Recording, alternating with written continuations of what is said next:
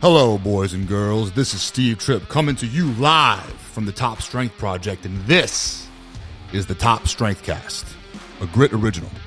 I am here to denounce the limitless bullshit surrounding the industry by sharing my own personal experiences and insights in an attempt to offer a more direct, sensible, and authentic approach to becoming the best version of ourselves.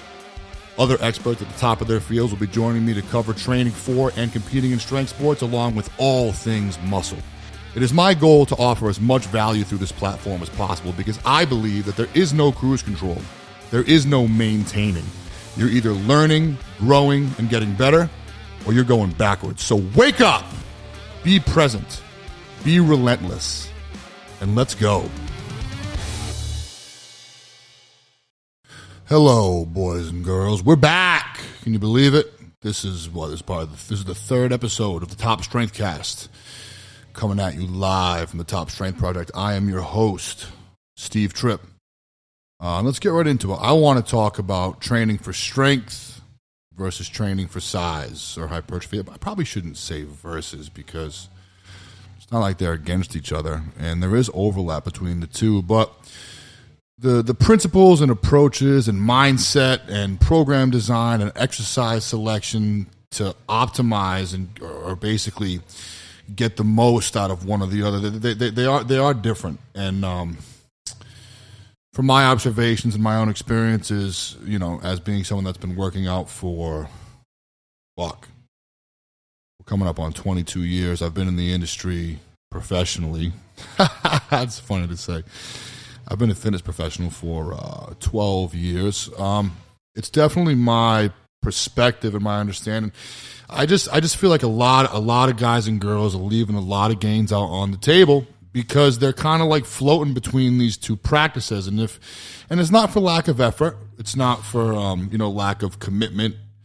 It's just for a lack of understanding. And I think there's a lot of low-hanging fruit. I think there's some gains out on the table that people are missing out on because they don't understand these concepts. So I think this is going to be a good one. I think it's going to help a lot of people, or at least I hope that it will. But we'll see. So I'm not sure how I want to do this. Do I want to kind of bounce back and forth between strength and hypertrophy? Or do I want to do? I think what I'll do is I'll cover strength completely, talking about the principles and approach, exercise selection, program design of what I would think would be the most optimal way to approach strength training. Then I'll go to hypertrophy, and then I'll kind of bounce back and forth. I think it'll be the best way to do it. Hopefully that'll be easy to digest and absorb. We'll see. But I'm going to do the best I can. So when we talk about strength, all right, strength training, we're referring to the competition lifts, okay? If you want to get strong, it's going to be in the competition lifts. It's going to be in the squat, the bench, the deadlift for powerlifting purposes if you happen to compete, or if you just want to get stronger in these lifts, which you all should, whether you're competing or not. In some previous podcasts, I've talked about how everybody, regardless of goals, regardless of age, regardless of ability, everybody should be squatting in some form or a variation of, should be deadlifting, should be pressing vertically, overhead pressing, should be pressing horizontally, should be pulling vertically, and should be pulling horizontally. So when we talk about strength training, we are going to be specifically talking about the competition lifts, like squat, bench, and deadlift for powerlifting, snatch, clean, and jerk for Olympic lifting, strongman lifts, the static lifts in strongman. You know, you have your log, you have your axle, you have your circus dumbbell, you have the deadlift, obviously, and different variations of, different versions of. And you have the other static lifts like loading events, like keg and stone, and all that good stuff. And also, I would put in pull-ups and chin-ups and dips as well as movements that can be considered, movements that you would train for strength, all right? And when we're talking about strength training, the first concept that I really think is important for you guys to understand is that strength training is training movements more than muscles, where bodybuilding or hypertrophy or size training is going to be training muscles. with movements.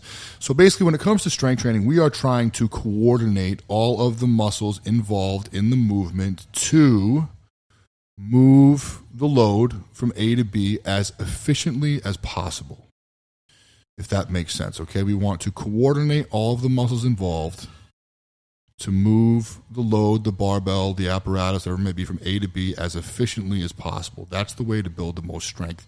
And when we think about that concept, understand that strength training is essentially skill training. It's skill development, right?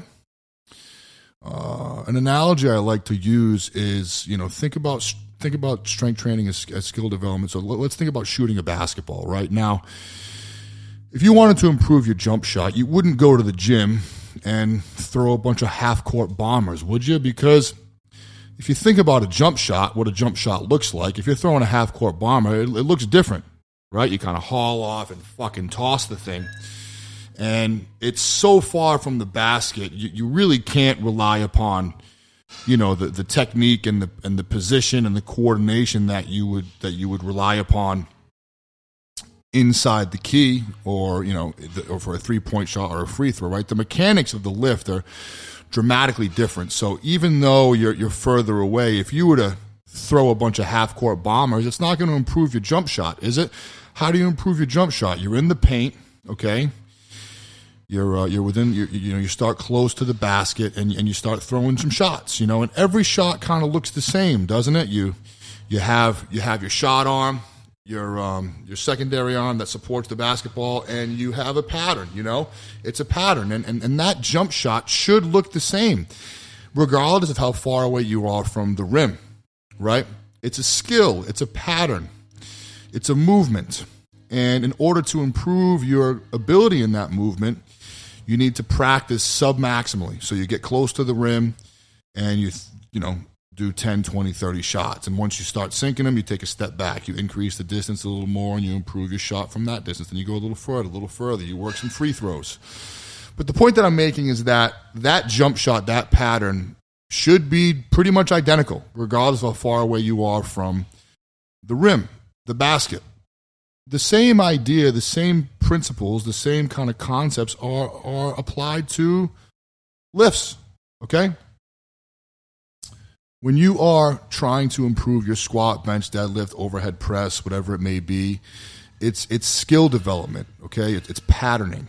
And the reason why that concept is so important to understand is that when you hit a max or when you grind out a rep, okay, chances are pretty good it's going to kind of look like shit, right? There's going to be some breakdown in technique. There's going to be some asymmetries. There's going to be some compensatory strategies when you hit a true max. So with that being said, I would argue, and I think you could agree, that when you hit a max, you're not actually getting any stronger. There is no positive training adaptation that occurs when you hit a new PR, because it's not a good lift. It kind of looks like shit. Yeah, you might get 3 whites in competition, but when you max, you're not improving your ability in that lift, okay? The way to improve your squat is submaximal work. It's practice, right? It's a central nervous system-driven activity which coordinates all the muscles involved, the prime movers, the secondary muscles, the stabilizing muscles, and quality practice is essential. If you, just like shooting a basketball, if you look at that shot, that's not quality practice. That's not going to improve your jump shot, right? Just like if you're grinding out reps all the time, trying to hit new PRs all the time, that's bad practice. You're essentially rehearsing and practicing poor technique, poor patterns. If you guys, I'm sure you guys all follow, some of the most prolific and decorated and top powerlifters in the world. And if you watch them when they compete and when they train, more often than not, it's like, hey, are they even fucking trying? And they are. But especially in their training is always submaximal, right? It's not super easy. It's an appropriate level of intensity, but quality practice is essential in improving the skill of the lift. And it's also important to take into consideration there are many other factors of these lifts, many other pieces of the lifts that will add pounds to the bar other than how much weight you're lifting and how many reps you're doing it for, right? Think about your position, your technique, your speed, your coordination, the quality of your execution. All of these things, in order to be able to work on all of these things, it has to be done under submaximal loads, right? You're not going to be able to improve your technique, improve your position, improve your mind-muscle connection, improve your coordination under a maximal load, right? All you're doing under that maximal load is just biting down on your mouth guard and doing the best you can to pick it up, right? There's very little conscious thought under a maximal lift. So that's why the submaximal work is so important and essential in strength training. You need to conceptualize strength training as skill development. All right, and to take it a step further,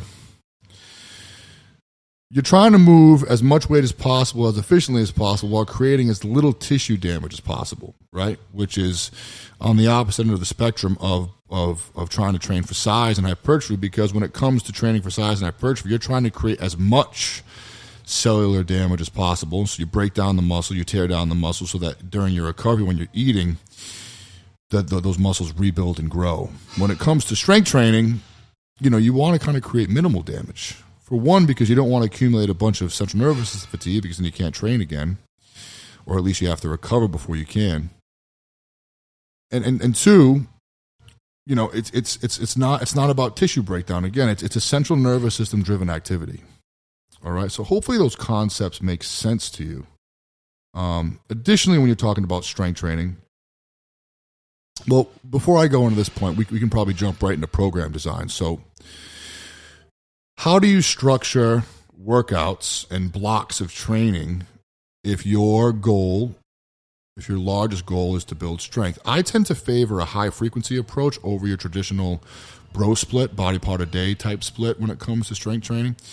And why is that? When I say high frequency, it's basically dividing the stimulus over multiple days. So rather than coming in and having a leg day and then doing a bench day and then doing a deadlift day and then doing an overhead press day and then doing a back day, instead, I'd rather squat twice a week. I'd rather deadlift twice a week. I'd rather press 3 to 4 times a week. Now, why is that? Let's go back to the basketball analogy to kind of create some context and concepts you can understand this idea. Would you say, I'm asking a question like I'm going to get an answer, but would you say, if you could answer, that what would be a better way to improve your free throw shot? Do you think you would have a better time improving your free throw shot if you went to the gym once a week on Monday and shot 500 free throws and then recovered for a full week and went back and shot 500 free throws again on Monday? Or do you think you would create a better adaptation and improve your skill in the free throw if instead you did 100 shots 5 days a week? So the same 500 shots, but instead of doing them all in one day and having a full week to recover, we do 100 shots a day for 5 days. So the same 500 shots, but higher frequency, right? I think it's pretty plain to see. It's a pretty obvious answer that you would probably develop and improve your free throw shot much better with the second option, doing 100 shots a day, 5 days a week. Now, why is that? Let's think about it, okay? Depending upon your capacity and your fitness level and in the free throw, let's say, for example, that you're good for 50 quality shots, right? So the first 50 shots, like we talked about in the beginning, all look the same. The pattern is the same. So 50 quality shots. And then fatigue will start to set in, and maybe there'll be some technique breakdown, some fatigue. But you're good for 50 solid shots, 50 quality shots that will arguably yield a positive training adaptation. So if you take the first example and you shoot 500 free throws, you shoot 500 free throws once a week, we could say that 50 of them are solid and then 450 of them are kind of garbage. So 450 of those shots, there's technique breakdown, there's compensatory strategies, fatigue limits your ability to maintain your technique. So 450 of the shots are bad practice. 50 of the shots are good practice. Now, the second option, if I do 100 shots a day, 5 days a week, if I'm good for 50 good shots a day, 250 of the shots are quality, we could argue that 250 of those shots in the second option are going to more than likely yield a positive training adaptation. So when it comes to skill development, I definitely favor a higher frequency approach to a traditional body part a day or 2 body part a day bro split. But the thing is when not all lifts are created equal, right? So when we're talking about creating a training program, creating a week of training or a block of training, it's a little more complex than, shooting a free throw. Reason being, not all lifts are created equal in the sense that certain lifts, require more practice. Certain lifts are more complex. They're more skill oriented, and other lifts maybe have a little less skill, but they come at a greater cost. They accumulate more fatigue, right? So if we look at the deadlift, I would say the deadlift is on the furthest end of the spectrum, where it's probably the lowest skill, but the highest cost. So when you're thinking about how to improve your deadlift, I would say, unless you're a very poor deadlifter, you don't need to do it all that much. There isn't a whole lot of skill necessary to effectively perform a deadlift, and it's very costly. It's going to accumulate a bunch of fatigue. So with that being said, deadlifting maybe once to twice a week would be enough. Anything more than that, you're probably going to create a little too much fatigue, and it's going to affect your ability to progress. Looking at the squat, I would say the squat is a little more complex, a little more skill-oriented than the deadlift. It's definitely still a high-cost lift, but it doesn't cost as much as the deadlift because of the stretch reflex, right? So, the deadlift tends to tax the CNS a little more, for one, because it's heavier, but also because it's just a concentric movement. You're just concentrically pulling the weight off the floor, where with the squat, you have an eccentric phase, which creates a stretch reflex in all the muscles involved, and that kind of helps you out of the bottom. So it is definitely a costly lift. It definitely does accumulate a great amount of fatigue. I think it probably burns the most calorie per rep, but there's also more skill involved in the squat. So it would be beneficial to squat, a little more often, get a little more practice. So I would say, 2 times a week for the squat would be ideal. 1 to 2 times, maybe 3, depending. And then when we talk about pressing's pretty low cost, especially compared to the squat and deadlift. And it's also definitely more skill-oriented. It's definitely more complex. So we're going to want to get more practice. We're going to want to get more frequency. And we're able to get more frequency because it comes at less of a cost, right? So we could press 3-4 times a week. But with all that being said, with higher frequency, it's so important to realize that not all of these lifts, if I'm squatting twice a week, deadlifting twice a week, pressing 4 times a week, they're not all maximal, right? And they're probably not all the competition lift. They're probably variations of.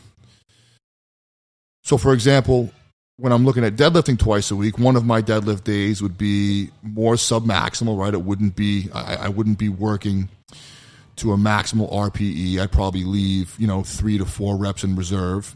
And it would probably be a variation of that lift, maybe like and the variations we choose ideally would probably address our weak points in that lift. So let's say if I tend to fail my deadlifts, right below the knee, let's say that's kind of my sticking point. So maybe my variation deadlift day would be pause deadlifts below the knee.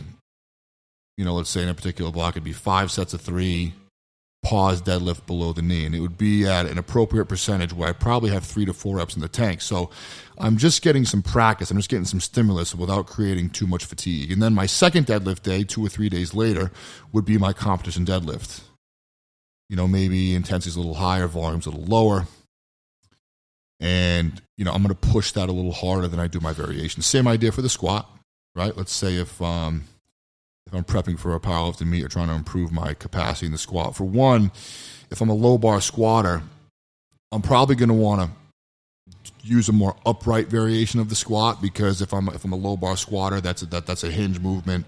I'm already deadlifting twice a week. We don't want to hinge too much. That's a lot of work on the low back. So maybe I would do like a high bar pause, or maybe a SSB or a front squat. So I'm still working that squat pattern, but I'm working a variation of it. And again, it's going to be submaximal. Maybe I'll do kind of higher volume, maybe something like 3 sets of 6 on day 1 of my program, 3 sets of 6 squat, 3 sets of 6 front squat, or 3 sets of 6 high bar squat, really focusing on maintaining a vertical pattern, knees over toes, staying upright. And then 2 to 3 days later, my second squat day would be my competition squat day, where maybe I'm doing, a top double with some back offs, whatever it may be. But again, I'm kind of pushing that a little further, because that's my competition. And then when it comes to pressing, if I'm bench pressing, right, I'll have my press day at the end of the week, my competition bench press day. But the days leading up to it, maybe my day 1 after my vertical squat, my high bar pause squat, or my front squat, maybe I'll go into a soft touch bench press, kind of higher volume, maybe something like sets of 8. And again, I'm leaving some reps in the tank, right? I'm not really pushing this too hard. If I'm doing sets of 8, I probably have 3-4 reps in the tank. I'm using comfortable resistance, and I'm focusing upon all the other aspects of the lift other than how much it weighs. I'm really focusing on my bar path, my mind to muscle connection, maintaining a really high sternum, having my feet dug into the floor so I have a really solid fixed position. Being very conscious of my humeral angle and squeezing the bar and spreading the bar, bending the bar, really working on all of those cues and concepts, very important cues and concepts of the bench press with this submaximal variation of the lift, so that at the end of the week when I do my competition bench press, it'll be there. And then maybe my second press day I could do like a Larson or a Spoto or a Larson Spoto. Maybe my third bench day would be a long pause. Again, all of which are done submaximally. There's plenty of reps in the tank. I'm not accumulating a lot of fatigue, but I'm getting some practice, right? I'm getting some practice. I'm getting some stimulus. And that's the beauty of a high frequency program, is that I'm able to spread the stimulus out over multiple days so that I'm able to get more practice, more quality practice under this structure than perhaps if I were to let's say if I were to have a squat workout where I would do my competition squat, then go into a pause squat, then go into a front squat, then do lunges, then do leg presses. I mean, that's a great workout. That's an effective workout.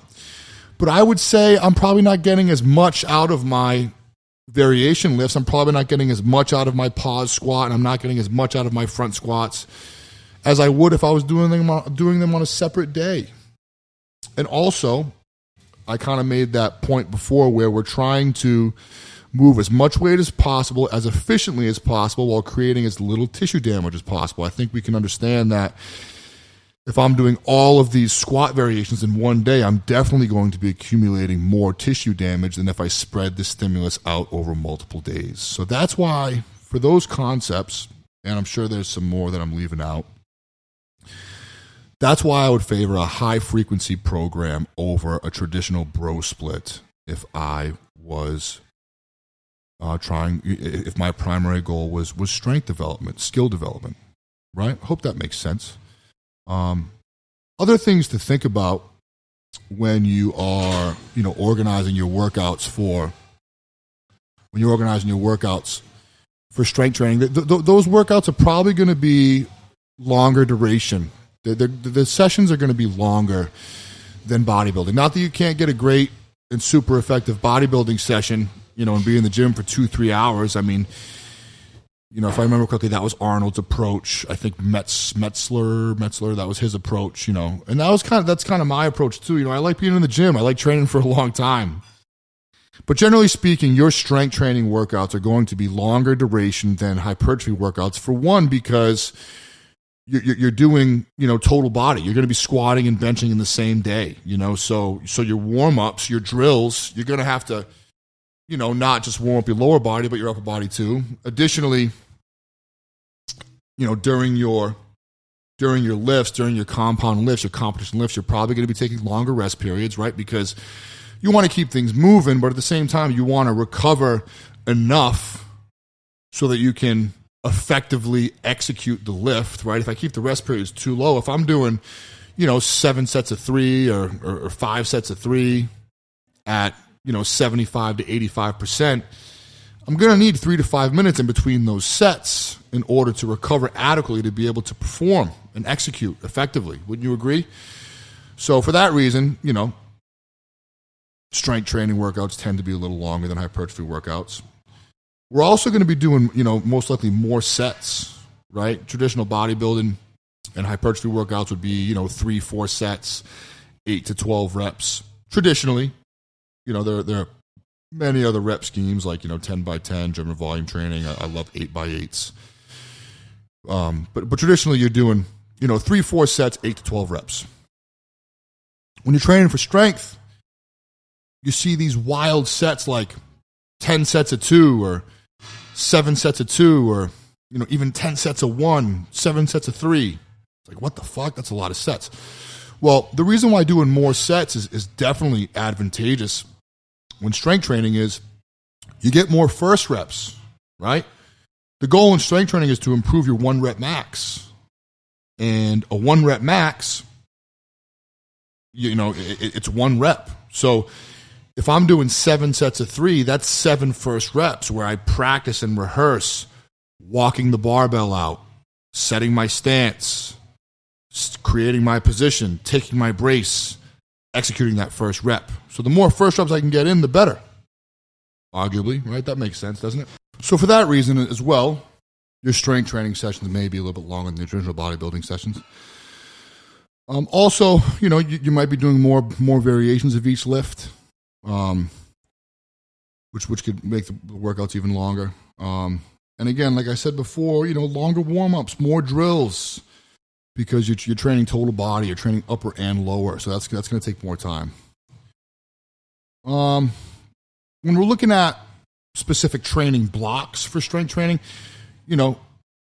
deload, reload, which are basically periods of where you decrease volume and intensity, particularly after a peak, to give your central nervous system a chance to recover before starting the next block. You see,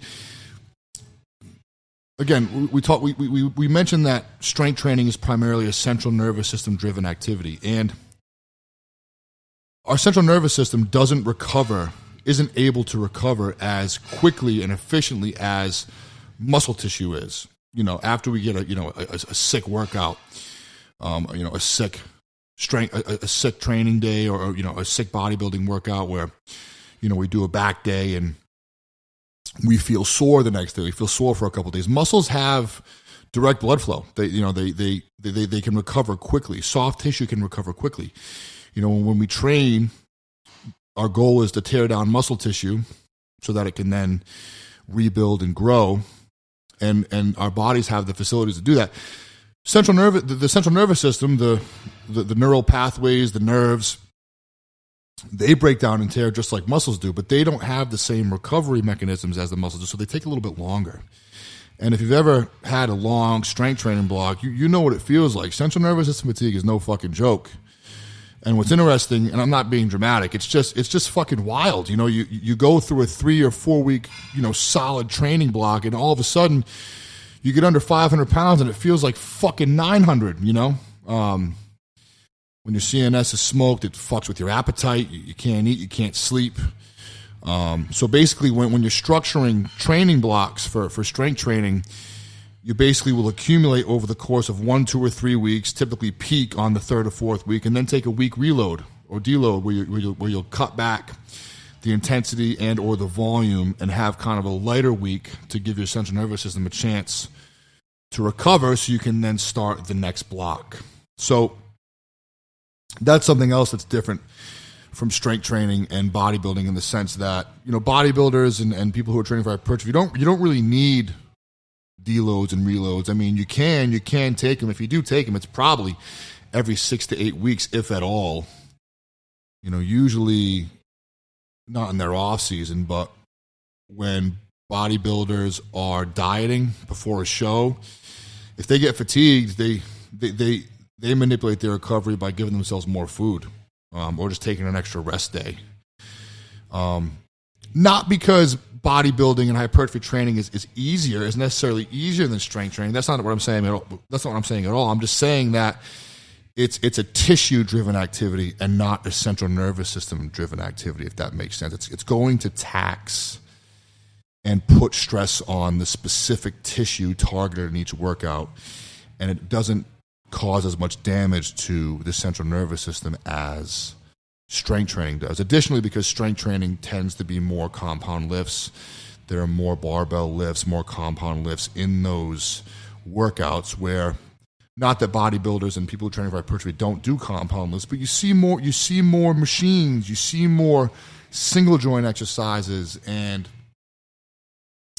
isolation exercises, which are great to specifically damage tissue, but they just don't cause as much central nervous system stress. So they don't really need reloads and deloads as often as strength training does, if at all. So that's something else to take into consideration as well.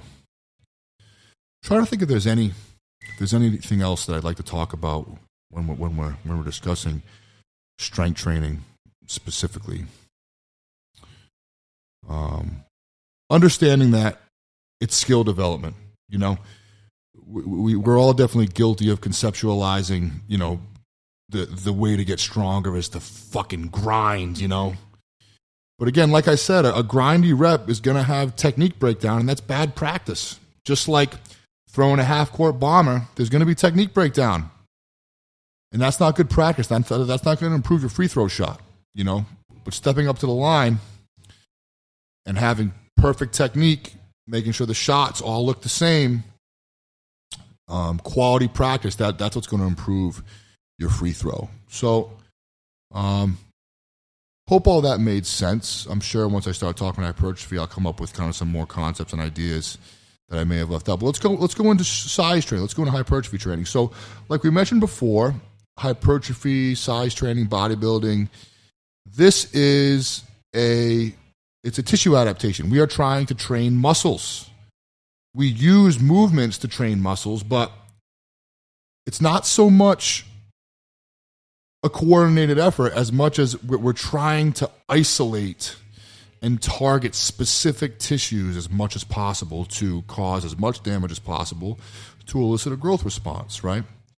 And the most important concept when it comes to building muscle is mechanical tension.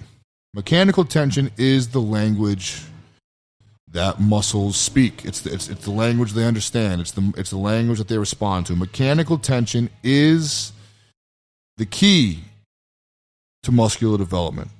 All right? So basically being able to create tension on a specific tissue and maintain that tension through a full range is going to be the optimal way to build muscle. All right? It's a tissue-driven activity. We're looking to isolate certain tissues.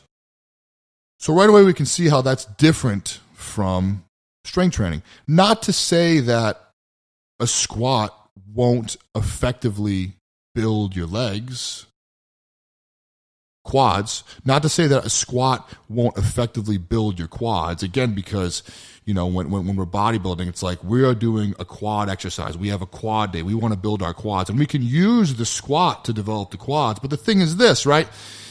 It's not going to be a powerlifting squat. I mean, it could be, but it's probably not going to be. It's probably not going to be a low bar, hingy powerlifting squat. That's not going to be the optimal way to put as much tension on the quads if I do want to build my quads, right? Instead of a low bar hingy squat, which is the squat that I would arguably be able to move the most weight, instead I'd probably be better suited elevating my heels, maintaining a very upright posture, and driving my knees over the toes as much as possible to create maximal knee flexion to lengthen the quad as much as possible. And then use a ton of intent and focus on the quadriceps in the bottom when they're maximally flexed and lengthened.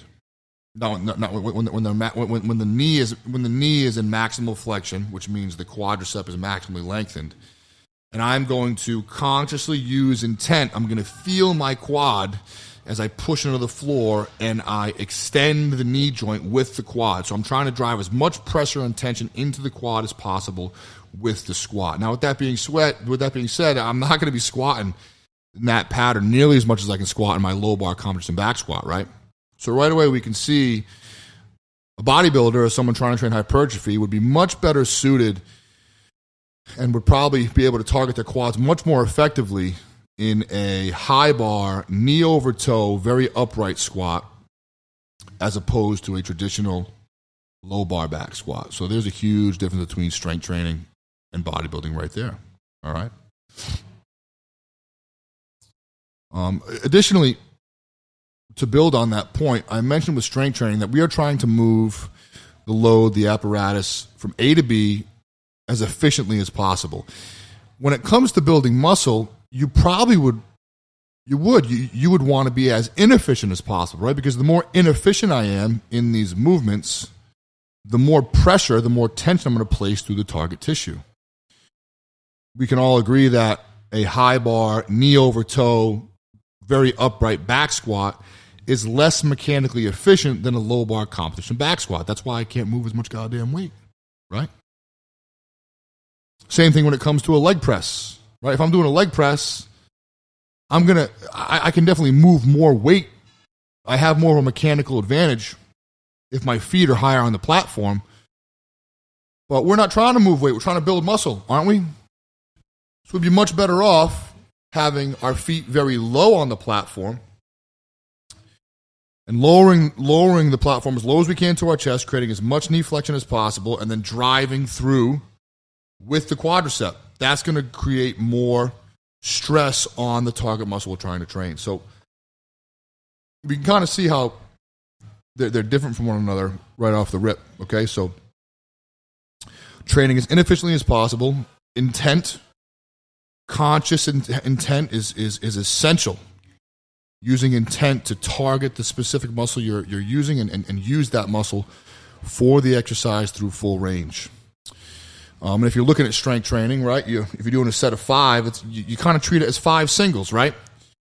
You're doing a set of 5, you squat, you come down, you come up, you lock the knees, you recreate an identical starting position as the first rep, then you go again. If I was trying to build muscle, if I was trying to create an optimal hypertrophy training adaptation, instead of separating all the reps, maybe I would kind of do them, maybe I would kind of connect them, maybe I would maintain constant tension throughout the entire set. So I would go all the way down, knees way over toes, come up to about 95% of the way. I wouldn't lock my legs, but then I'd go right back down. And I'd do a set of 8 or 12 or 15 squats with constant tension. So that muscle is underloaded and that mechanical tension is created and maintained during that set from start to finish. Just thinking about that in your mind, you can obviously imagine how much more my quads and my legs are going to burn. Leveraging that kind of technique and that approach rather than separating each rep. Right? Another big difference is we said that forced reps, grinding reps, failing reps. You definitely never want to fail reps when training for strength. But forced reps aren't ideal. That they're not going to yield a positive strength training adaptation. But forced reps, training close to or to failure or even past failure are definitely going to be the most optimal training practices to build muscle, right? If we can take a set past failure, so imagine being on a leg extension and you're cranking out your reps, you're maintaining tension, coming all the way down, lengthening the quad, and then flexing and shortening the quad and squeezing at the top as hard as you can, then coming back down. And let's say you go to just about failure, but you have a training partner who, when you can't lift it on your own anymore, he'll kind of help and bring it up. And then you can lower it down, and then he'll help and bring it up, and then you can lower it down. Those are called forced eccentrics, or forced negatives if you're a bro. And that's a very effective but also very interesting training approach, because what a lot of people don't realize is that we are much stronger in the eccentric than we are on the concentric, and we see that in training. You may not be able to pick something up, but you can lower it with control, right? When we're talking about a pull-up, you may not be able to do a pull-up, but I bet if I boost you up to the bar or you jump up to the top of the bar, you can lower yourself with control.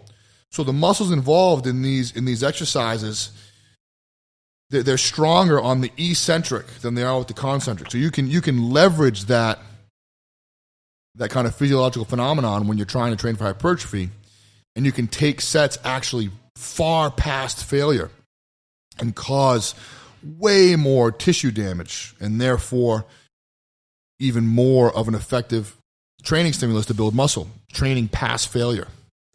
So that's a big difference between strength training and training for hypertrophy. Program design for hypertrophy, I would definitely favor bro splits. I would definitely favor a body part a day or 2 body parts a day. You can implement a higher frequency approach with hypertrophy training. Again, if we take into account how quickly muscles can recover. So when you're organizing training, when you're organizing your training weeks, your training blocks, maybe you can do arms 3-4 times a week. You can do delts 3-4 times a week. You can do pecs 3-4 times a week. You can do upper back 3-4 times a week. You probably shouldn't be training your lower back or like open chain rows, heavy barbell rows. That pattern, legs obviously. Those are going to need probably at least 48, maybe 72 hours between sessions to adequately recover. And it's important to recover because we can only adapt to the stimulus we can recover from. So, maybe just a traditional bro split, 1 body part a week isn't quite enough, because again, if I just did chest once a week, my chest recovers in a day or two. So, the pecs recover in a day or two, the arms recover in a day or two, delts recover in a day or two. So maybe figuring out how to stimulate those and work those multiple times a week would be more beneficial. But generally speaking, a traditional bro split, something like back and bis, chest and tris, chest, shoulders, tris, quads, hams, glutes. A bro split, a split routine tends to be the go-to when you're talking about hypertrophy training. But like I said, again, you can incorporate some kind of higher frequency approaches on muscles that recover quicker, especially if they're lagging. If they're lagging, if you have a lagging body part, you can increase the frequency, especially if it's a muscle that recovers quicker. Like I mentioned before with strength training, these workouts can tend to be shorter duration. Some of the best bodybuilders of all time, like Dorian Yates, is definitely a proponent of super intense 30 to 45 minute training sessions. I mean, if you're familiar with Dorian Yates, he had one of the most amazing physiques, arguably one of the best physiques in bodybuilding history, and he claims he trained 4 times a week, 45 minutes a day, but they were super fucking intense workouts. He would take an exercise, he would do a set or two, and then he would take it to complete failure, past failure, using those force reps that we talked about. And that just creates a ton of damage. You can't train like that for 2-3 hours. No fucking way.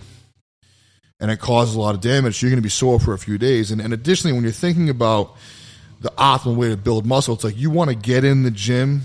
You want to create as much damage as possible, stimulate the tissue, break down the tissue, and you want to get out. You want to rest, recover, and eat. And take in calories, take in nutrition, feed those muscles so they can grow. That concept is very, very important. You're probably going to yield a better result in reference to building muscle if your workouts are more intense, a bit shorter, and you get out of the gym and eat so you can grow. So that's something to kind of take into consideration. Workouts also tend to be in short duration because there's shorter rest periods. You tend to do, and again, this isn't necessarily, but you tend to do less sets of higher volume. You tend to do 3, 4, 5 sets of 8 to 12 to 20 reps. And rest periods are lower. And of course, when we talk about your warm up, if you're just training upper body, you just got to do drills to warm up your body. You don't have to warm up your whole body like with a total body strength training routine. What else am I forgetting with hypertrophy? Generally speaking, when you go to a gym, a commercial gym setting, especially, the majority, if not all, the people there are training to look better with their clothes off. They're all essentially bodybuilders, or at least that's how they should be training. Now, granted, not everyone wants to be huge, but that doesn't happen overnight. And I think that's why this is something that I noticed, and I mentioned this briefly at the beginning of the podcast. When I was in college specifically, I would train at World's Gym when I was home over in Seekonk. So I'd be there all summer, and then I'd go to school. I'd go to Bridgewater, and I'd train at the school gyms, obviously. And then I'd come home for Christmas break for a month, go train at Worlds, and go back to school, then come back for the summer. And that kind of schedule made it so that I would see the same people in the gym. You know, every day I'd go, could be at the same time, and it'd be the same people, and I would see them, and then I wouldn't see them for a few months, then I'd see them, and I wouldn't see them for a few months, and then I'd see them. And what I noticed is none of them fucking changed. None of them got any bigger, none of them got any leaner, and none of them got any stronger. Why is that? Well, the explanation, the answer to why that is literally why I'm doing this podcast, is because they're kind of like double dipping. You know, they're not training for one or the other. They're kind of like doing all of it, you know? And I think the majority of you listening to this are probably guilty of this. You know, a lot of you guys and girls, you quantify or you consider a successful set, you know, let's say if you're doing bench press, all right, bros, and let's say you do 315 for a set of 8, you know, and then you do 315 for a set of 9. You're like, yeah, gains, I'm getting bigger. No, you're fucking not, you know, because how much when you're doing that bench press did you feel in your pecs? Probably not at all, because you're trying to lift as much weight as possible for more reps. That's not, you know, if you guys, you know, were able to understand the training concepts that I went over when it comes to hypertrophy, that doesn't check any of the fucking boxes at all.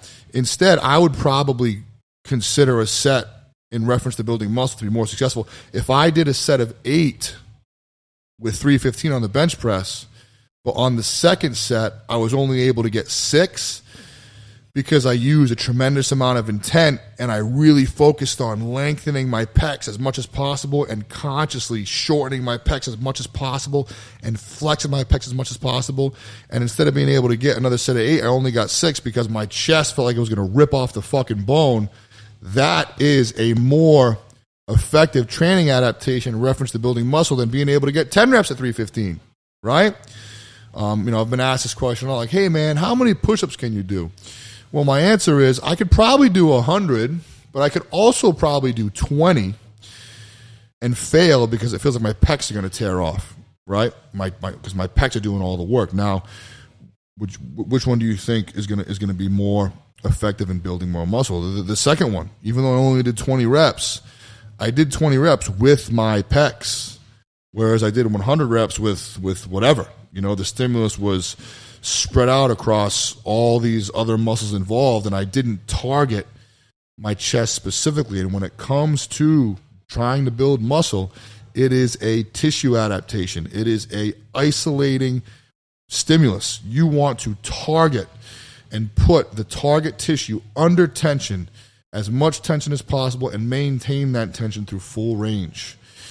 And I got to say, aside from probably not adhering to a diet, probably not being very disciplined outside of the gym, when it comes to your training specifically, a lot of you guys and girls aren't making any fucking gains because you're just trying to move more weight, trying to get more reps. And if you're there to build muscle, if you're there to improve your physique, it doesn't really matter. You're not fucking doing anything if you're just moving weight. You have to move it with intent. You have to load the target tissue and maintain tension on that tissue. And it's probably going to be really humbling in the onset because you're not going to be able to handle nearly as much weight. You know, you may be able to bench press 300-400 pounds, but you probably can't control and create tension and maintain tension for 8 to 12 reps with more than 225, 275. And that's the bread and butter. That's what's going to build the muscle, right? I hope that made sense. I hope I explained that effectively. Take it a step further, when we're talking about exercise selection, this is where I'm going to kind of bounce back and forth between strength and hypertrophy. So when we talk about exercise selection, let's stick with the bench press, right? So if I want to improve the amount of weight I can bench press, I should do the bench press, right?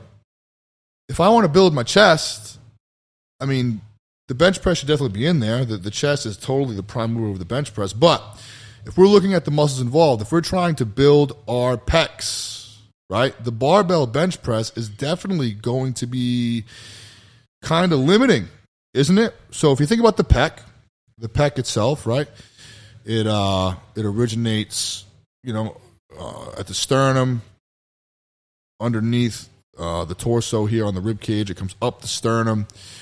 So the sternal pec, the lower pec, the sternal pec, and then up around the clavicular pec, and all of these fibers that originate around this kind of semicircle, all travel across the torso, across the chest, and they all come together and grab onto the humerus. And their purpose, their function, is to adduct the humerus, bring the humerus across the center body line. Now, if you remember, the first point I made about training for strength, training for hypertrophy, it is we are trying to create tension, as much mechanical tension as possible over the full range. Now, if we look at a bench press, okay, there's some mechanical tension on the pec, no doubt. If my sternum's high and I have good position and my shoulders are back and my sternum's high, yes, there is mechanical tension on the pec. But in the bottom, when the bar touches my chest, I'm not fully lengthening the pec, am I? I mean, granted, our ability to go further than that is going to be dependent upon the individual's, shoulder stability and shoulder mobility. But we can definitely lengthen the pec more with a dumbbell or a cable or a fly machine. We can definitely lengthen the pec more and get more range of motion with a dumbbell, cable, or machine than we can with a barbell. And additionally, on the other end, when I lock out my bench press, yes, I have adducted the humerus. The chest is contracting, but I'm missing out on some more range, a lot more range, right? I can shorten that pec quite a bit more, get so much more of a contraction if I continue to bring that hand across the center body line, which I can't do when I lock out a bench press. So with that being said, we're talking about exercise selection. If you're looking to build your chest, I mean, the bench press should totally be in there because it's a heavy lift. So you're probably getting the highest level of mechanical tension on the pec in a barbell bench press, but you're sacrificing range of motion, which is super important, especially when you're trying to develop the pec and develop detail and striations and size. Range of motion is huge. You want to be able to get that muscle as long as possible and as short as possible. That is a huge component of building muscle. So you're leaving a lot of gains out on the table if you're just bench pressing for the chest. I would definitely lean more towards, or definitely include, dumbbell pressing, for one, because we can get much more of a stretch. We can lengthen the pec quite a bit more. And also, when you press the dumbbells and you bring them together at the top, you're definitely shortening the pec a bit more because you're getting a greater degree of humeral adduction. And then with the chest fly, I mean, that's the biggest stretch and the most humeral adduction, the most squeeze, because if you're doing one arm at a time, or if you're crossing your arms, you can get maximal shortening, maximal humeral adduction. So you're able to shorten, you're able to lengthen and shorten the pec as much as possible, but you're sacrificing load, right? So you definitely can't, fly the same amount of weight that you can bench press. But that's why they both should be in there. So that's kind of an example of exercise selection when you're training for strength versus muscular development, size development. Same thing with, let's talk about squats, right? So, and all open chain lifts, bench press, open chain rows, dumbbell rows, overhead pressing, barbell pressing, squatting, deadlifting, right? There is, when you're talking about open chain exercises, open chain compound exercises, there's definitely a requisite amount of skill and competency in those lifts to be able to effectively create and maintain tension in the target muscle to optimize growth, right? Did I say that right? Does that make sense? So here's a great example. So there was a huge debate amongst a couple of the members of my staff here at the gym. One of my trainers, was doing pull-ups, and ended up putting a post up and saying, a pull-up, an overhand pull-up, is one of the best lat developers. And another trainer was like, fucking hell, no, it's not. It is not a good lat developer. There are much better exercises to develop your lats. And he went as far as to say that the pull-up isn't even an effective lat developer. And I definitely see both sides. So let me see if I can explain to you, why I see both sides. So if you're somebody that can execute 15, 20, 25 pull-ups, I would argue that you have the adequate skill and capacity and strength in that lift to be able to use the necessary amount of intent to, at the top of the lift, when you're in the shortened range, to be able to really pull the elbows through and retract the shoulder blades and really squeeze the lats. And you're able to maintain tension in the lats as you lower eccentrically, and then you're able to maintain tension in the lats as you concentrically complete another rep. But unless you can do 15, 20 or more pull-ups, that's not happening. I'm 270, 280 pounds. I can do 10 to 15 pull-ups, but I'm not feeling it in my fucking lats, man. I'm just doing the best I can to get my chin over the bar, right? It's a strength move for me. It's a skill development move for me. I need to coordinate all of the muscles involved to work together to pull my big ass up to that bar. I'm not strong enough, or I guess I'm too heavy. The load is too heavy for me to be able to use the necessary amount of intent and maintain my position to be able to create tension specifically in the lats using the pull-up to develop the lats. Does that make sense? Whereas somebody who is maybe lighter and or stronger and can do more pull-ups could create tension in the lats and use it as a lat developer. So it depends. The same thing goes for a squat, right? I'm a really good squatter. You know, I can squat close to 800 pounds. And if I have, I would say probably 60% or less on the bar, 65, maybe 70% or less on the bar, I can definitely create and maintain tension in my quads and do 8, 12, 15, 20 reps and target my quads very effectively to create a training adaptation to build my quads.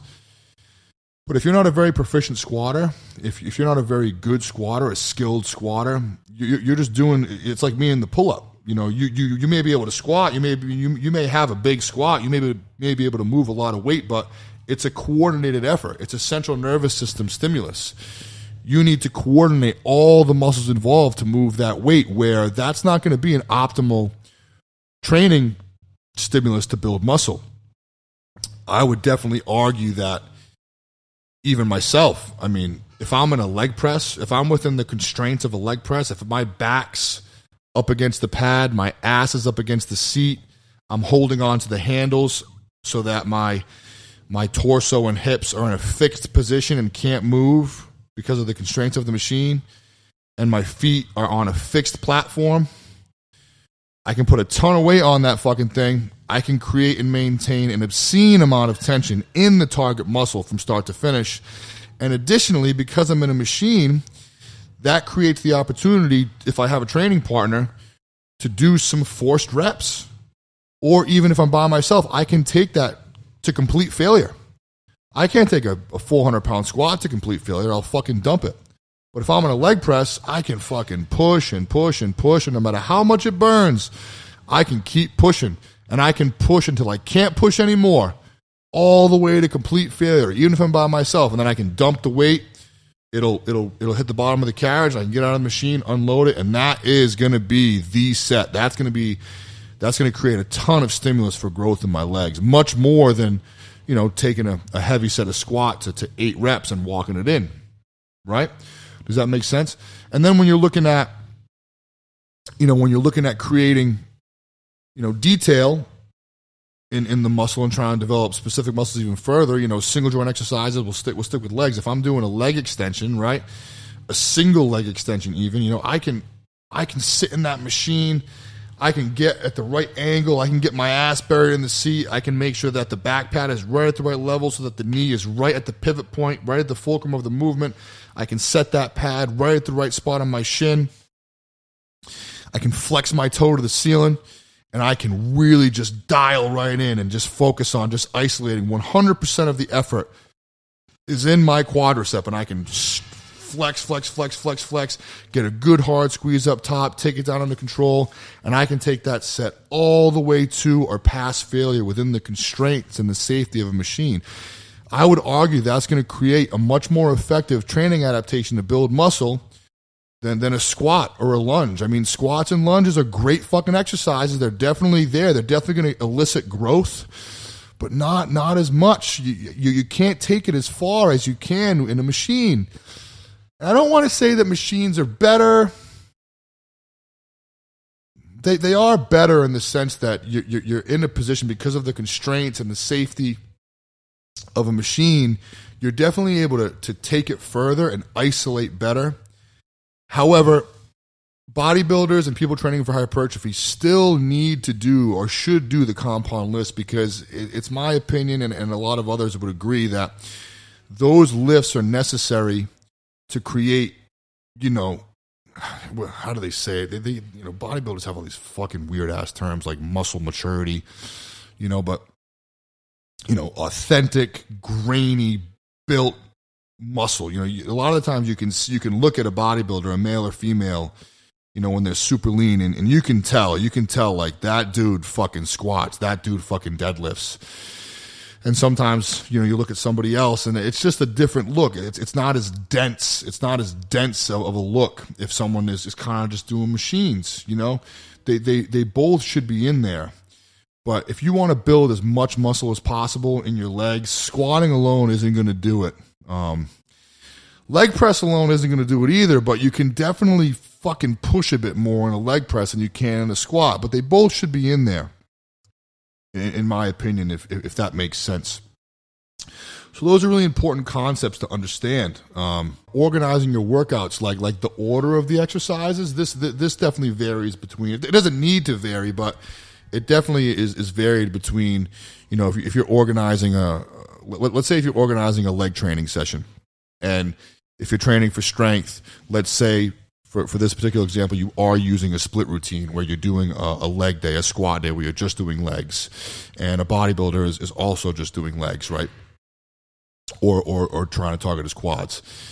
Traditionally, the order is going to be, you'll warm up and then you'll squat. You start with the big movement first, right? Then maybe you go to a pause squat, and then maybe you go to a lunge, and then maybe you go to a leg press or a hack squat or some type of leg machine, and then you finish up with the accessory lifts, the single joint lifts like leg extensions, leg curls, calves, right? That would definitely be a traditional run-of-the-mill leg workout. And depending upon the sets, reps, rest periods, you could take that exact workout, and depending upon the sets, reps, and rest periods used, you could take that exact workout with those exact exercises in that order and really tailor it to be a strength workout or a bodybuilding workout. But what's kind of interesting is more often than not, a lot of bodybuilders actually train with the reverse order. They use what would be referred to as a pre-exhaustion structure, a pre-exhaustion technique, which is, I think is kind of funny. I think it's funny when people say, pre-exhaust. I pre-exhausted my quads before I squatted. It's like, what the fuck is pre-exhaust? I mean, if you're trying to build muscle, you're here to exhaust the muscle. What the fuck is pre-exhaust? But whatever. There's really no other way to say it. It is pre-exhaustion. When you come into a training session, and let's say you're doing legs and you start with leg extension, right? So you come in, you do your warm-ups, do your drills, warm up on the treadmill, get your heart rate up, do some drills, and then you get to a leg extension, and you'll do, let's say, 3 sets on that leg extension, 2 sets of 12 to 15, then take the third set all the way to fucking failure. Smoke your quads, get your quads all pumped up and juicy. Then go to hamstrings, same thing. 2 sets, 12 to 15 reps, then take the third set to complete failure. Now my quads and hamstrings are all fucking toned up. They feel great. I'm all pumped up. Then maybe I'll go to a lunge or a split squat, right? And use that exercise to take it a bit further, a little more complex, a little more skill-oriented. And my quads and hamstrings are already feeling great. There's a ton of circulation in them. My joints feel great because they're all pumped up, and I get some nice lunge work. Then maybe I'll go to a leg press, get my sets and reps in there, and then I'll finish with a squat, right? Now, obviously, I'm probably not going to be able to squat as much as I could, as much weight as I could, than if I were to start with the squat. But again, we're trying to build muscle here, right? We're trying to tear down tissue. We're trying to create a tissue adaptation, not a central nervous system adaptation. So that pre-exhaustion structure can be really fucking awesome when you're looking to build muscle. Think about an upper body system. Think about bench pressing, right? Think about doing a bench press, but before you bench press, you do 3, 4, 5, 6 sets of cable flies and just get your fucking chest just all pumped up and full of blood. Some people have a hard time feeling their chest on a bench press. I'll tell you what, you do 3, 4, 5 sets of cable flies before bench press, you're going to be feeling your pecs on the bench. Again, you're not going to be able to do as much weight, but you're definitely going to be feeling your pecs more. You're definitely going to create a more effective and optimal training adaptation to elicit a growth response than if you were to just go to the bench. So that's kind of some things to think about when choosing exercise order. When you're training for strength, you're probably going to want to do the competition lifts first when you're fresh, and then use variations of that lift to improve it. So if I'm looking for a strength adaptation and I do my squats, let's say I do 6 sets of 5 at 70%, but on my 5th and 6th set, I noticed that my hips were shooting out of the bottom, right? Maybe then I'd go to a pause variation afterwards to address that, right, submaximally. And then, let's say if I noticed a shift, if I shifted left or right on the squat, I could address that with a split squat and isolate each side unilaterally. Maybe I'll notice that there's a strength discrepancy, an asymmetry in my left to right legs, and that's why there's that shift or lack of coordination, and I can use that split squat to address that.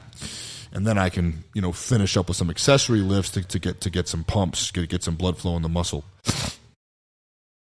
Whereas if I'm looking to do, to create a muscular adaptation, it's more about feel. It's more about feeling the tissue, getting that tissue under tension and maintaining it. So like I explained before, if I do leg extensions, leg curls, maybe some adductors, abductors, leg press, lunges, and then squat, fuck, man, I'm going to be feeling my leg muscles in that squat. And I would definitely argue that is probably the optimal way to create a training adaptation, to create a stimulus to cause tissue growth. The other order is fine as well, but it's definitely worth a shot. Additionally, when we're looking to create tissue damage versus not, so in strength training, usually you'll probably do one exercise at a time. You'll probably, do a squat, rest, do a set of squats, rest, do a set of lunges, rest, do a set of lunges, rest, do a set of leg press, rest, do a set of leg press, rest. Where if you're trying to build muscle, supersets, compound sets, drop sets, giant sets are fucking sick. 5 exercises in a row targeting the same muscle. Let me tell you something. You want to put some size on a muscle. Let's say we're doing shoulders, and let's say you do. Here's one of my favorite shoulder giants. Let's say we start off with a standing dumbbell overhead press for 8 to 12 reps. Then take the same weight and do a seated dumbbell overhead press for 8 to 12 reps. Then go to a barbell, do a standing barbell overhead press for 8 to 12 reps. Then take the same weight and do a seated barbell press for 8 to 12 reps. Then go and do lateral raises to failure. What's up, delts? They'll tell you. They're fucking screaming. What about lower body giants? Holy fuck, man. If you want to do a lower body giant, let's imagine doing 8 front squats, right to 8 back squats with the same weight, right to split squats, right to leg extensions, right to lunges. Fucking right, man. Now, granted, the level of resistance is going to be very, very low, but the pumps are fucking ridiculous. And also what's so cool about training that way is you'd be so surprised at how quickly you can tolerate more resistance. The first time you do a workout like that, you're going to be crazy humbled. You're going to be using an empty barbell. But then the second week, you can probably slap a pair of 45s on there. The third week, you can probably do 185. The fourth week, you can probably do 225. And then you'll kind of peak, and you've adapted to that stimulus, and it's time to move on. But But that's a great way, again, just because the tissues are under tension for an extremely long period of time. Drop sets for hypertrophy, fantastic, right? Doing a lat pull down, you got 200 on there. Do 200, do a set of 200 for 8, and then drop it to 150. Do another set of 8, then drop it to 100. Do another set of 8. Sick. I also I call these omni sets. Great way for hypertrophy. So imagine doing a set of 8 front squats, right, to a set of 8 back squats. Same weight. You can take the front squats to just about complete failure. You can probably match it with back squats. Another one I do is lunges. So if I can put 135, 185, 225 on the bar, I do 8 to 10 lunges each leg. I can't do another lunge. I'll probably fall on my face. But after that set of 8 to 10 lunges on each leg, I can definitely do 8 to 10 squats. Sick. Feels sick in the legs. It's fucking awesome. When you're doing arm training, when it comes to arm training, I definitely favor lighter arm training, super high volume. Heavy arm training just tends to fucking destroy my elbows, destroy my joints. So I tend to do really high volume. So I love doing, and I don't think an omni-set is a real thing. I just kind of came up with that name. I have no idea why I call them omni-sets. But basically, it's the same movement pattern with a different grip or a different bar position, if that makes sense. So, for example, omni-sets for your arms would be, imagine doing like a reverse curl. So taking an easy ball or maybe a cable attachment and doing reverse curls, you can take it to fucking complete failure. Maybe leave a rep or two in the tank. Let's say you do 15 reverse curls, then switch your grip to a traditional supinated curl. You can probably do another 12 to 15 reps. Same thing with triceps, supinated tricep extension, supinated tricep skull crusher. Take it to failure, all the way to failure, maybe a rep or two in the tank. If you get 12 to 15 reps supinated, you can probably do another 12 to 15 reps pronated. And then you can also do strict reps to cheat reps. These are another ways to apply and increase time under tension for building muscle. Imagine doing a lateral raise, like a seated lateral raise. So I'm sitting on a bench, I have the constraint of the bench, and I'm really strict. And I do 10 to 12 lateral raises. Can't do a 13th. I get 12 reps, I can't do a 13th. If I stand up and I get those dumbbells in front of me and use a little bit of body English, I can probably get another 12 to 15. More time under tension, more tissue damage, more growth. That's another concept that came to mind. I'm glad I said that, because cheat reps are a huge piece of hypertrophy training, size training. You can't use cheat reps for strength training, because there are certain what's the word I'm looking for? Not guidelines.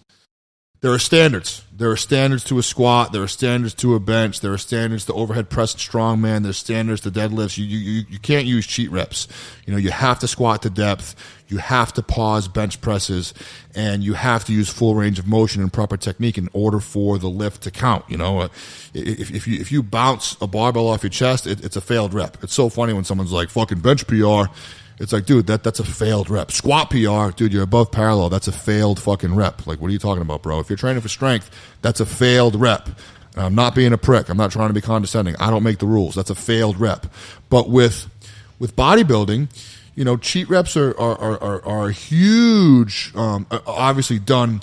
They have to be done safely, and you probably should be somewhat advanced and proficient in the lifts in order to be able to use cheat reps safely and effectively. But if you're using cheat reps or using body English, you definitely need to be symmetrical. You definitely have to have good position, good bracing. But, imagine doing like a lat pull down, right? So, or a better example, a cable row. So let's say you do a cable row and you're in a very fixed position and you do 10 to 12 very strict cable rows, right? You reach, let the scapula roll, protract the scapula, and then as you pull, you retract the scapula, super, super strict, no body English at all. The torso is at a fixed angle. I reach, I squeeze. I reach, I squeeze. And I take it to just about failure, maybe a rep or two in the tank. Then I can take a deep breath and I can reach and lean forward. And then I can pull and lean back. And I can use some body English to get another 8, 10, or 12 reps. So now I've doubled my time under tension. I've gotten more reps, more mechanical tension, more tissue damage, more growth.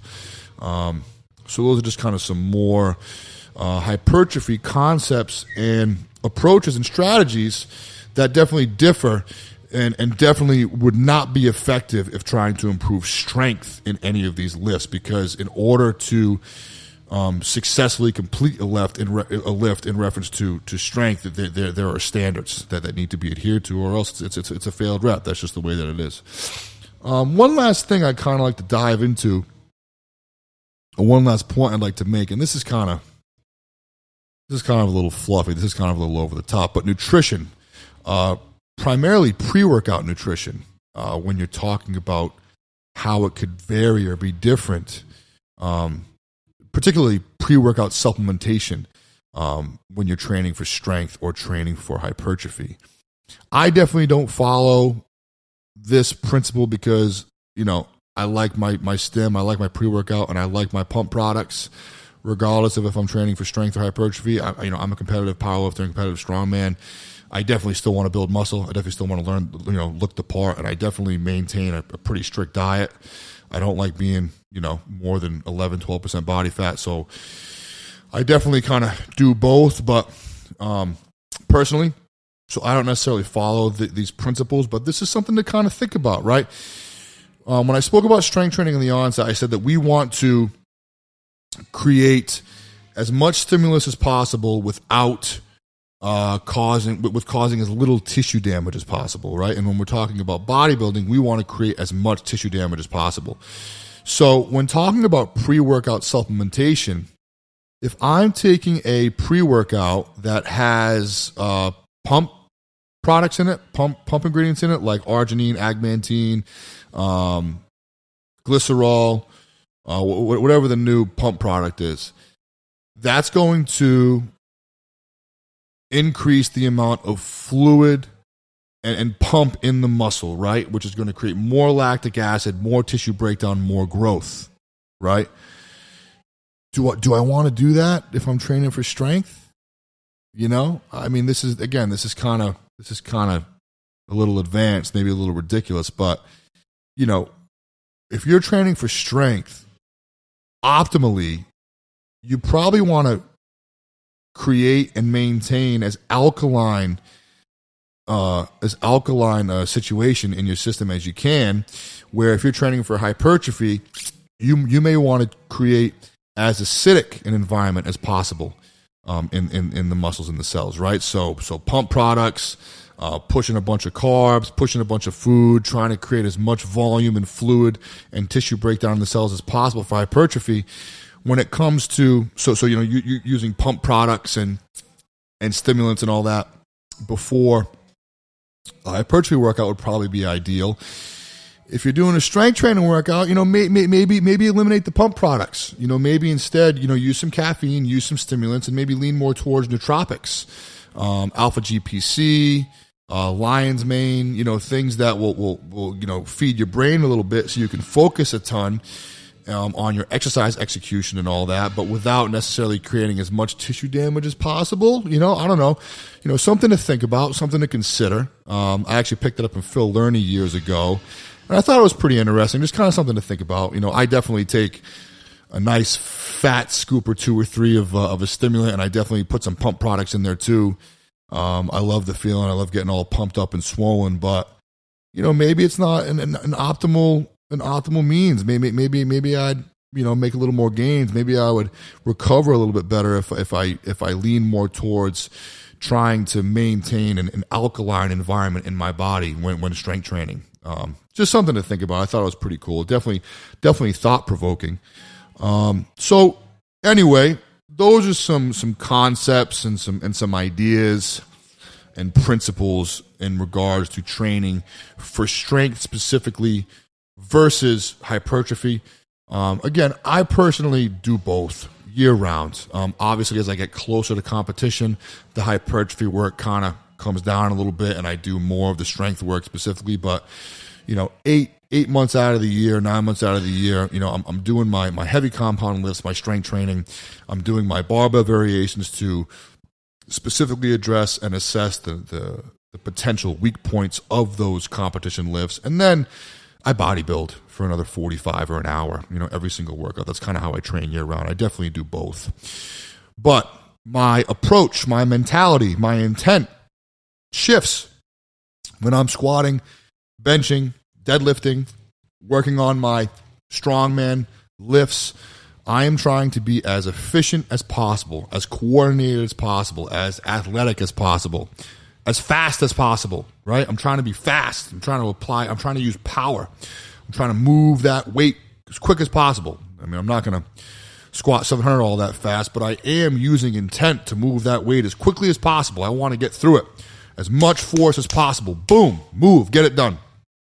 Then when I shift to my hypertrophy work, sometimes I will still use speed on the concentric portion. So if I'm doing, let's say a dumbbell press or some higher volume bench press, I'll still press really quickly because, that falls in line with a strength adaptation. But when I lower the weight, I'll lower it with control. I'll kind of have a little more time and attention on the eccentric.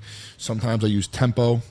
Very rarely, if at all, will I ever use tempo on the concentric phase. Even when I program for really anybody, all my tempo work is going to be on the eccentric, and my concentric is always going to be fast. But sometimes you'll see in certain programs, they want concentric on the eccentric and concentric. They want tempo on the eccentric and the concentric to increase time under tension. But I'd rather just do more reps with a timed eccentric and a sharp concentric to still kind of favor a strength adaptation. But like I said, my focus, my intent when I'm doing my accessory exercises after my competition compound lifts, I'm trying to elicit. I'm trying to build some goddamn muscle. I want to create tension, maintain tension, perhaps be a little inefficient, and make those sets as long as possible to create as much tissue damage as possible. Does that take away from my ability to develop as much strength as possible in the compound lifts? I don't know, maybe. But you know what? To me, the pros outweigh the cons, because when I'm doing that high volume hypertrophy work, I'm creating circulation. I'm creating a pump. I'm creating peripheral circulation. And you know what? It feels fucking great on my joints.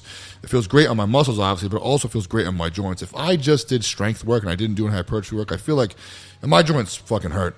I mean, I think it's to be expected. I don't think anyone squatting 800 and deadlift to 900 is gonna feel fucking great in their hips, knees, and back. But I can tell you that my hypertrophy work, my high volume work, along with my drills and my stretching, definitely help keep my joint pain manageable, without a doubt. So that's kind of my approach. But again, there is a shift in my intent. There is a shift in my approach when I'm doing my strength lifts versus my hypertrophy lifts in the same workout.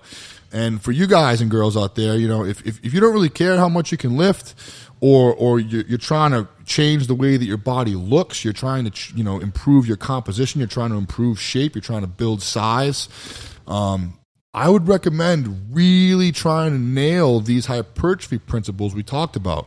Stop trying to do as much weight as you can for a set of 10 on the bench press or on a row machine or on a lat pull down. Instead, use as much weight as possible, but without sacrificing your ability to create tension on the specific target tissue and maintain that tension throughout the first set. It's not about doing less weight with better technique. It's about checking the box of being able to target and create mechanical tension in the target muscle and be able to execute the appropriate amount of reps with as much weight as possible, because more weight is more tension, right? So, I'm not telling you to fucking, go down to 30 pounds on a lat pull down so you can really feel it in the lats. It's like, learn the position, learn what you need to do to get feel and create mechanical tension in the target tissue, and then do 8 to 12 to 20 reps with as much fucking weight as possible. It's not less weight, proper technique. It's perfect technique, full range of motion, targeted mechanical tension with as much weight as possible. And also, you don't want to take every set to failure, but you should definitely, if you're doing, let's say you're doing 4 to 6 exercises, 3 to 5 sets, the last set of most of the exercises, especially the machine exercises, the ones done in machines, the leg press, the compound ones, but especially the single joint ones, Take those fuckers to failure. And if you're fortunate to have a training partner, use those forced eccentric techniques to take them past failure. The gains are real. There's so much more potential to elicit a growth, stimulus, and adaptation. If you're able to take certain exercises within the safety and constraints of machines to and past failure when you're trying to build hypertrophy. And on the other side of the spectrum, when you're trying to create a strength adaptation, when you're trying to add pounds to the barbell, guys, keep it submaximal, okay? Perfect practice. Don't add weight to the bar and sacrifice your position, sacrifice your technique, sacrifice your coordination, your symmetry, your efficiency.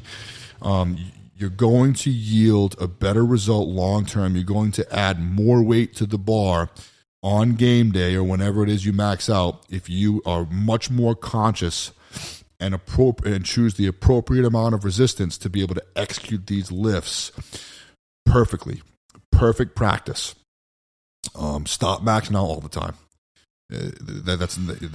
Maxing out is not an effective training adaptation. You're not making gains. You're not putting pounds on the bar, and you're not getting stronger maxing out all the time. It's in the submaximal work, the sets, the 8x2s, the 10x2s, the 10x1s, the 6x5s. That's the show. That's where you're getting stronger. Not when you're maxing out all the time. Okay. That's it for now. I'll stop rambling. I hope that was helpful. I really look forward to hearing your guys' feedback on this. Like I said in the intro, it is definitely my goal to provide as much value through this platform as possible. And in order for me to do that, I need your guys' feedback. I need your criticism. I need to know, what you think, what you like, what you don't like, and also if there are concepts you want me to dive in on. I got a lot of podcasts to do. I got to put one out a week. So I'm going to run out of shit to talk about. So give me some ideas. What do you guys want to hear? Who do you want to hear from? I already have a good 10 or 12 guests lined up and scheduled, so we have some great podcasts to look forward to. But if there's anything or anyone you guys want to hear about or hear from, please let me know. Comment below, shoot me a DM, whatever it may be. I really, really sincerely appreciate the the overwhelming support I've received so far from members of the gym, people who follow me on social media, my sponsors. You guys were really excited to hear that I was going to go through with this, and that means the world to me. It puts a lot of pressure on me because I got to make sure I do a good job. But I really appreciate the support and really the confidence in me to be able to pull this off. So I look forward to continuing to do this. But help me out. Let me know what you guys want to hear. Let me know what you think. Okay. Thanks a lot, guys. Have a great rest of your day. And fuck, man, keep training hard. All right. Let's get it. All right. So that just about wraps up today's episode. Thank you guys so much for tuning into the Top Strength Cast. I hope you enjoyed listening to that as much as we enjoyed putting it together. If you did, in fact, enjoy it, please leave a 5-star review, like, share, whatever it may be to help get the word out. We really appreciate the support. And also your feedback. Your feedback means a lot to me. Feel free to reach out, shoot me a DM directly at StripCam or comment below. Like I said in the intro, it's most important to me to offer as much value through this platform as possible. And it's very helpful in doing that to get your guys' feedback. Let me know what you like, what you don't like, what you want to hear. I really want to provide the best service possible. So thanks again so much for listening. We'll see you guys over there, and we'll see you next week for the next episode. Thanks again.